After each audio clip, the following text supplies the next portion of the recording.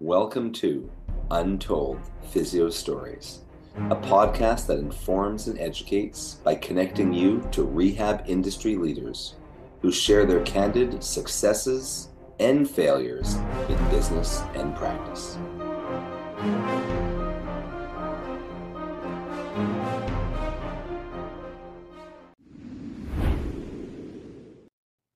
Welcome back to another awesome episode of Untold Physio Stories. I'm one of your hosts, Dr. Ree, with Modern Manual Therapy, The Eclectic Approach, Edge Mobility System, and UpDoc Media. And my brand new co-host, who is not Jason Shane, is Dr. Andrew Rothschild. Andrew is an MMT team member. He is lead faculty for the Eclectic Approach to Modern Patient Education, coming soon, maybe even live and online, or ready to be hosted by the time you hear this, depending on when you hear this, because I have no idea when you will. But today, Andrew has a story for us that he told me the last time he assisted me in September 2018 at Mountain River PT, West Virginia, which was a great course, and I was glad to have him. But this is a story that I think some of us can kind of relate to, but I'm not sure how often this might happen to you if you're into pain science and pain science education. Yeah, so this brings me back because I think the first time that you had me on as a guest, Urson, maybe a year or two ago, I told a story about a pain science education disaster that I experienced when I was living in Memphis for a couple of years. And things have been really pretty smooth sailing for the most part on that front until a few weeks ago. And I was talking to one of my own patients about pain, and I was sort of relaying some different stories that probably some of us are familiar that, Adrian Lowe has talked about one of the classic stories with a construction worker in Australia coming in with a nail in his boot, and he was in an incredible amount of pain. And as it turned out, the nail had gone between his toes. Just again, one of those, just demonstrating how pain can be sometimes as an output from the brain can be misleading in certain situations. And then I was talking about the famous TED Talk that Lorimer Moseley gave, and I was relaying the story that he told about himself with getting bitten by the snake when he went when he was about to go bathe in the river. And then the next time he had a similar sensation of something brushing his side of his leg, that he has an incredible amount of pain, but this time it was only a twig. And so I was kind of relaying these stories, and I used a word that Lorimer used in the podcast, in the TED Talk, that his goal of this podcast was to talk about how pain comes from the brain, that pain is often an illusion, and that word must have been a trigger because there was another woman a couple tables over who was not my patient. She was a patient of my colleagues, who all of a sudden sat up straight and started laying into me about what I had been discussing with my patient, and then that I didn't know what I was talking about, that I was setting pain back, tens of hundreds of years. That pain comes from the tissue and all these kinds of things. And I was taken aback at first. I obviously was not expecting it. And I must say that I'm going to throw in a plug here for mindfulness. Had it not been for mindfulness training that I've done over the past couple of years, I probably would have completely lost my cool with that situation, with the way that she was talking to me. But I kind of maintained a cool exterior, although inside I was getting pretty heated. And I was trying to explain to her, I apologize that I didn't mean that term, may have not, but I was just quoting somebody else's a line from a TED Talk, and I was trying to relate to how pain can be just this very challenging and multi-layered experience.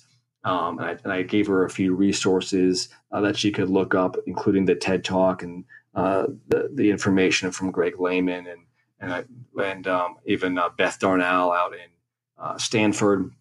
But it was just one of those things that it was unforeseen, and then the sort of the fervor that she kind of came at me with was pretty intense, and I actually got complimented by a couple of my colleagues in terms of how I handled it, and people who I've worked with now for quite some time, and said that they knew that had this situation occurred even like 4 years ago, that it would have been handled very different. So just at the same time, a nice little plug for advantages of mindfulness meditation. I remember actually back when you had your own blog, you actually talked about struggling with the need. I don't know if it was how exactly you termed it, but basically you felt like going off on certain patients, right? Yeah.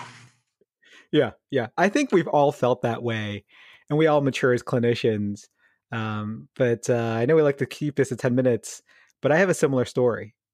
Yeah. So there was several red flags to this patient. One of my secretary at the time, back when I actually had a staff, she said, "Hey, this woman Googled you or she saw you on YouTube and she can't wait to meet you." She basically then proceeded to, after she scheduled her visit, to tell me all about her condition for like 20 minutes. And I had to almost pretty much hang up on her.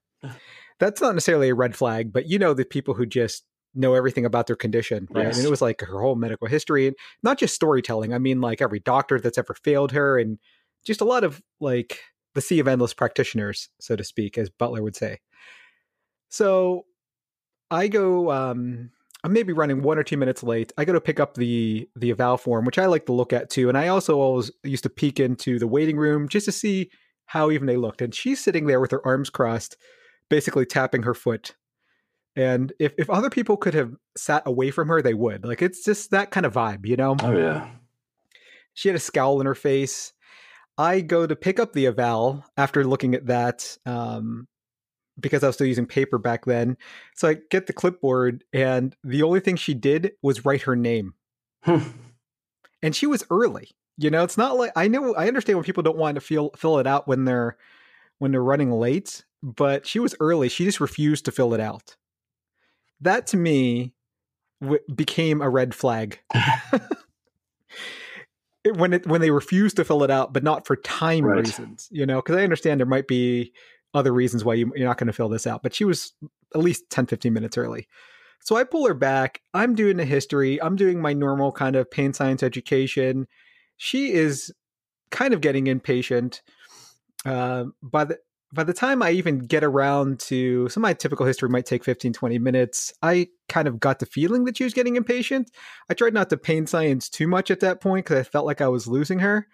And then I just started measuring her range, just simply measuring her cervical range because she had cervical complaints or something. I don't exactly remember, but she's like, when I had her first got her supine and I was about to do some intervertebral motion testing, because I think I still did that back then, she just sat up and she's like, "This is such a effing waste of time. When are we going to get to treatment?" And she basically did this. She's like, "Look, when I do this," and she like flexed her head and she rotated one way or the other. And she's like, when I come back up to neutral, now my head is crooked. And it looked like to me that, her head wasn't crooked when she started, but she flexed fully, rotated to the left and to the right. And when she came back to neutral, her head was 10 degrees rotated to the left, say. And she was convinced that something with subluxed or out of place, and I needed to do some very specific technique just for that. And that's the only thing she wanted addressed. When was I going to address that? Then she started saying she had a PhD. She did X amount of research every day online. And she just started screaming at me that everything what I was saying and doing was a waste of time. She was yelling at me so bad that the entire clinic stopped.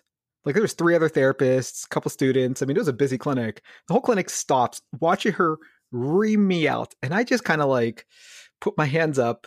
I was on a stool. I rolled away from her and I said, "Look, you're obviously not happy with whatever we're doing here. You can just, I'm not going to consider this any slight against you, but we should not work with each other. And you can take your script that your doctor gave you and go to a different clinic." She's like, "How much do I owe?" I'm like, "You don't owe us anything."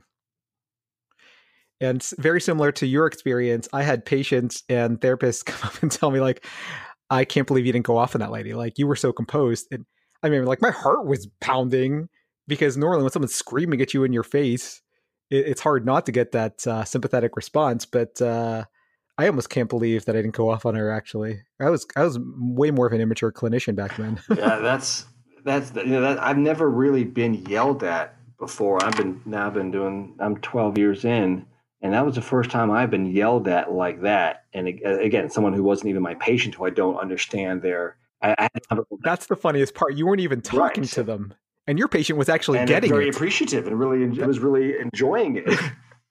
So yeah, it was just That's the best part of the extremes story. of both. And yeah, I was shocked and surprised, and I had that same sort of sympathetic reaction like you did. And that it still lasted for, it was still kind of simmering there even hours later. Just because, it was just first time it had been just that intense, and the volume she went like straight to 11, right off the get go there. But yeah. Right. And I was just smiling and laughing the entire time you were telling the story, actually. We could all laugh about Yes, it now, and even though we had a sympathetic and the good response at news the is, time. again, not being my patient, she has still been back. I guess she had been to other clinics and had not had a good experience. But she was still coming back. I have not really interacted with her since, but it did not least affect her treatment with my colleagues. So that's another positive overall as well. Right. That's good. All right. Yeah. That BS you were spewing. She's like, thank God I'm not seeing that guy. All right. Hey, Andrew, how can people find you? You can find me on Twitter and Instagram, A Rothschild PT, as well as Facebook, Andrew Rothschild, and hopefully blogging a little bit more often on modern manual therapy. Right. And look for Andrew's course, The Eclectic Approach to Modern Patient Education, that has 5 basic tenets that we don't think anyone else is currently doing.